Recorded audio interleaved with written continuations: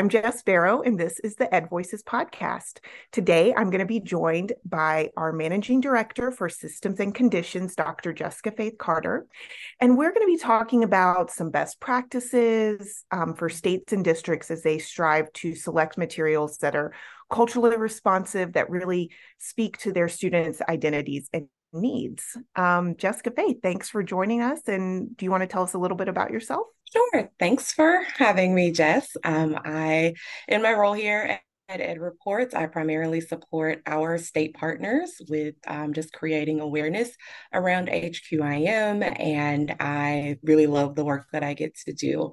So I'm looking forward to just sharing a little bit more about, my experiences and leaning into some strong examples from Ed Reports' work with culturally responsive instructional materials as well. Great. Oh, that's so great. Well, we're so lucky to have you to learn more from you. I think that we probably want to start with really talking about the why. So why is it so important for students to have access to culturally responsive education? And that's like including materials that really where they can see their own experiences and communities reflected back to them in an authentic way and really gain insight into other diverse communities outside of their own. Why is that so important for them? So I think it's very important, and this is really rooted in my personal experience as a child. I love to read, and one of my favorite books from my childhood is actually this Barbie book that my parents had made for me one Christmas, where I was one of the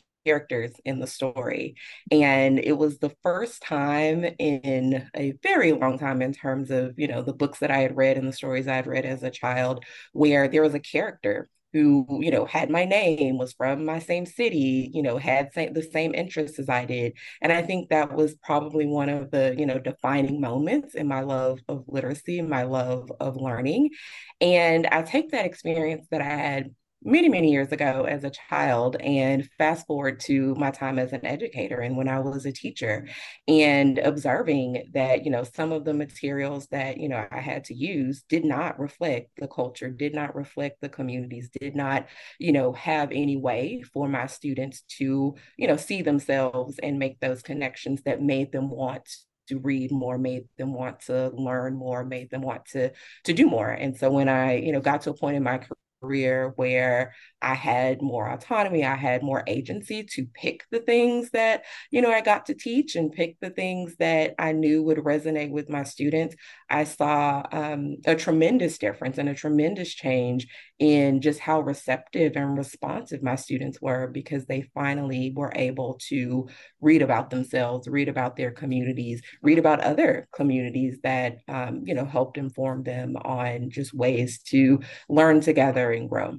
And I think the final just benefit and the big why is that there's so much research out here that really points to the impact that having access to high quality cultural responsive education and even now materials can have on student outcomes. And so I think about the Chiefs for Change study, honoring origins and helping students succeed. That shows that like when students have access to that relevant pedagogy and that relevant materials, it increases things like their attendance, their GPA, like their drive and willingness to learn. So yeah, just having those culturally responsive educational opportunities can be a game changer. And I know I wouldn't be where I'm at today if I did not have some access to that, even years ago when I was a student. Yeah, no, that's so powerful. And I think, there are a lot of districts that want to, and states as well, that really want to do this and that want to do this work, but sometimes it hasn't always been a part of selection practices in the past, and maybe they don't quite know the best place to start. I know you've done a lot of work supporting districts and states in the different ways they're approaching this, and I wonder if we could talk through like what are some of the best practices districts can undertake as part of a larger selection process to really ensure that not only are their material standards aligned, but they really honor and reflect all student experiences, as you've so powerfully said, is vital for them. Absolutely. So I think there are a couple of things that districts and states can do to, be more forward thinking and put in more efforts to, ensure that their students have access to culturally responsive, high quality instructional materials. And I think the first thing is just laying a strong foundation. So, kind of beginning with the end in mind to clearly define the goals and the priorities and the wants and needs that are explicitly related to culturally responsive educational practices. And, these, desires and the things that, districts and states feel like they want and need should be included in the vision of instruction. So it's not like it should be some, one-off piece or, all the other characteristics of quality are on one side and then culturally responsive aspects are, way over here on the other side. Like blending it in together really helps. And when I think about this as an example, our work in Kentucky has been very, like, again, made a lot of progress in terms of the equity lenses that they brought into their instructional materials or instructional resources, consumer guides, where they are putting out information to help educators with their adoption process and with their reviews of materials that really articulate the markers of quality for those content areas that are also very deeply interwoven with the equity lenses that they worked with leading educators to develop. And so by providing that type of guidance, it really does help lay that foundation for what comes afterwards with the review process, with the adoption process. I think another thing that can be helpful for states and districts is to really include those diverse perspectives as far as the people that are making the decisions and the people that are going to be involved in, evaluating materials should come from a range of perspectives to make sure that everyone and everything is well represented. And so when we think about the curriculum review or the adoption committees, of course those should be educator centered, and they should include a variety of perspectives. So looking at different grade levels, different subject levels, seniority levels, and make sure that the team is diverse.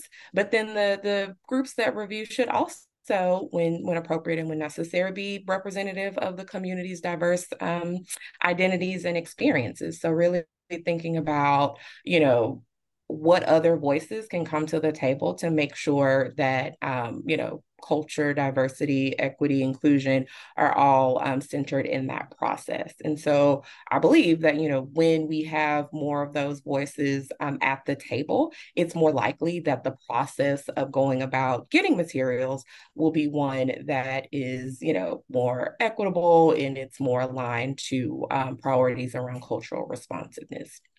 I think another thing that kind of falls in that foundational element is devoting sufficient time. So making sure that, the process of picking and selecting materials and reviewing materials, it's not like something that shouldn't be done quickly or just, at the drop of a dime. Like investing heavily in being thoughtful and having the time to, train reviewers to make sure that they know what they're looking for and those markers of quality and those cultural responsive elements. And then also allowing reviewers to, take what they're learning and, put it into practice with, careful, rigorous examinations of the curricula in a way that, maximizes the time, but is also very thorough. Right.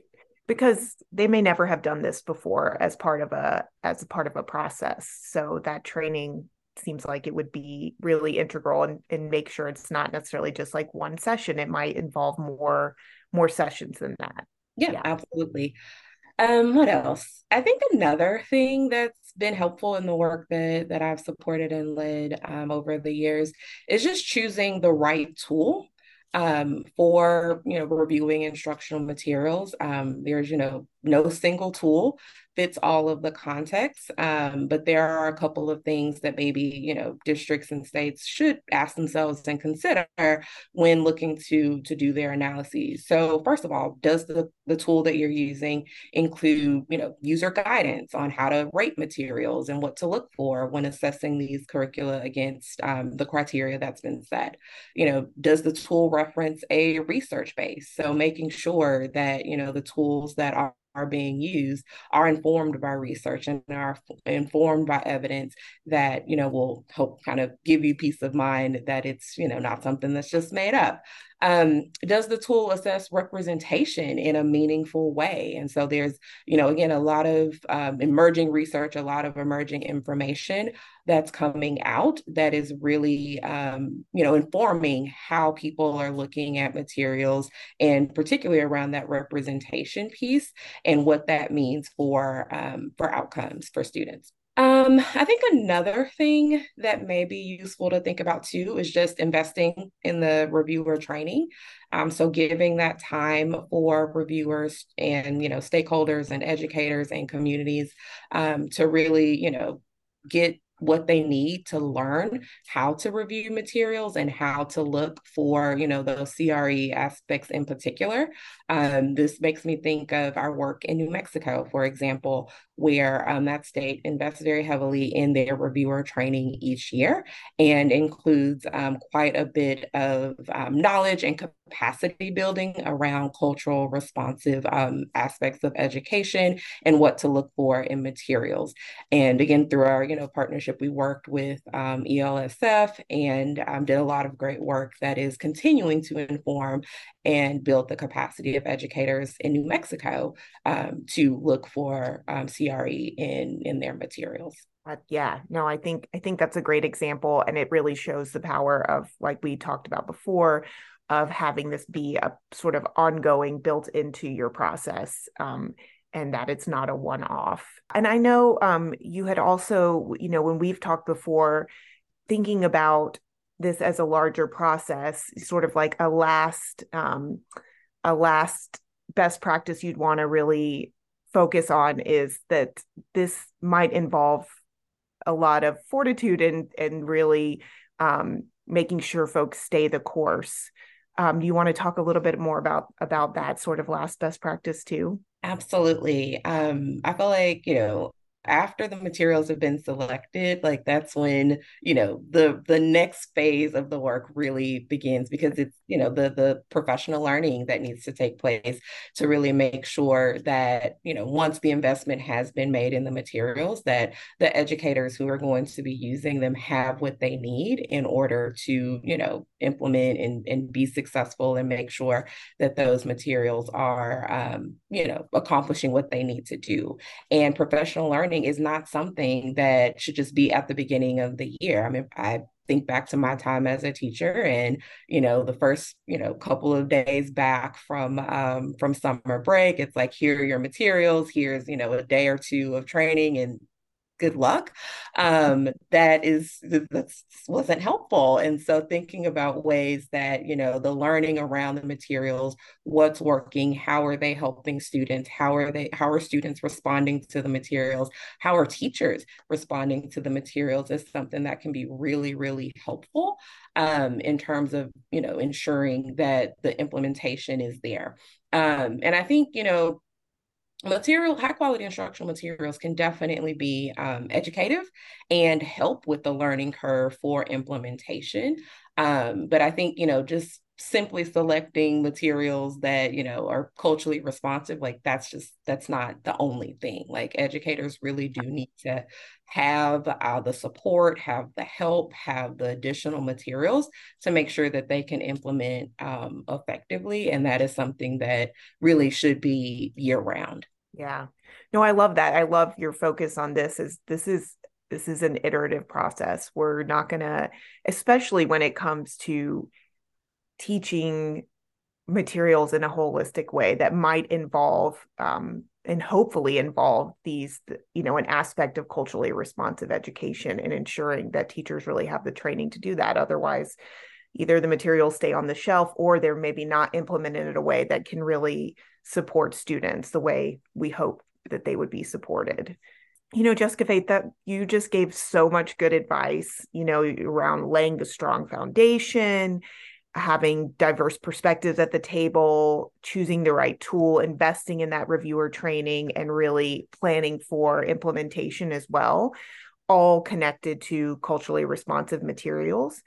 I wonder if folks think about like, oh, what tools might be out there, what are some resources that I have this great advice, I kind of have an idea of how to structure it, but where are some more places we can go to find those resources or tools to help us in this process? Yeah, great question. So, over the last couple of years, I've had the fortunate opportunity to, come across great resources, create great resources, and collaborate with others and other organizations to identify resources. So, the first one I'll share is an Ed Reports resource, and it's the Culturally Centered Education Primer. And so we did some great work with Ed First a couple of years ago, where we really were just looking at how do people even define culturally responsive education. There are a lot of different terms, a lot of different definitions. And so if you're at a place where you just want to start somewhere to know or try to figure out for your local district context or your state context, what are you thinking about or what do you want to, define as culturally responsive education? That is a great starting point because it links out to a lot of great resources and research to help inform that decision. A couple of years after the primer, we actually did a landscape analysis. And in that work, a colleague and I did some, research just to kind of see, what was out there in terms of tools that, educators are already using to evaluate materials for a range of characteristics or aspects of culturally responsive education. So again, similar to the primer, links to lots of research, links to other, resources and other tools that, districts and states can go about using if they're interested in, creating their own tools or adopting tools that look for specific markers of cultural relevance, cultural responsiveness in materials. Along those lines, I know Ed Trust just released the tool for representational balance in books. And again, a great resource if you're, wanting to focus on or learn more about the different ways that, culture, diversity, equity can show up in representation in text. I know a lot of times people just think, oh, well, check the box and say, are there characters of color or are there, characters from certain regions? But this tool goes into a lot more depth of the different ways that, representation can be expanded and is, I think, a really good tool to check out.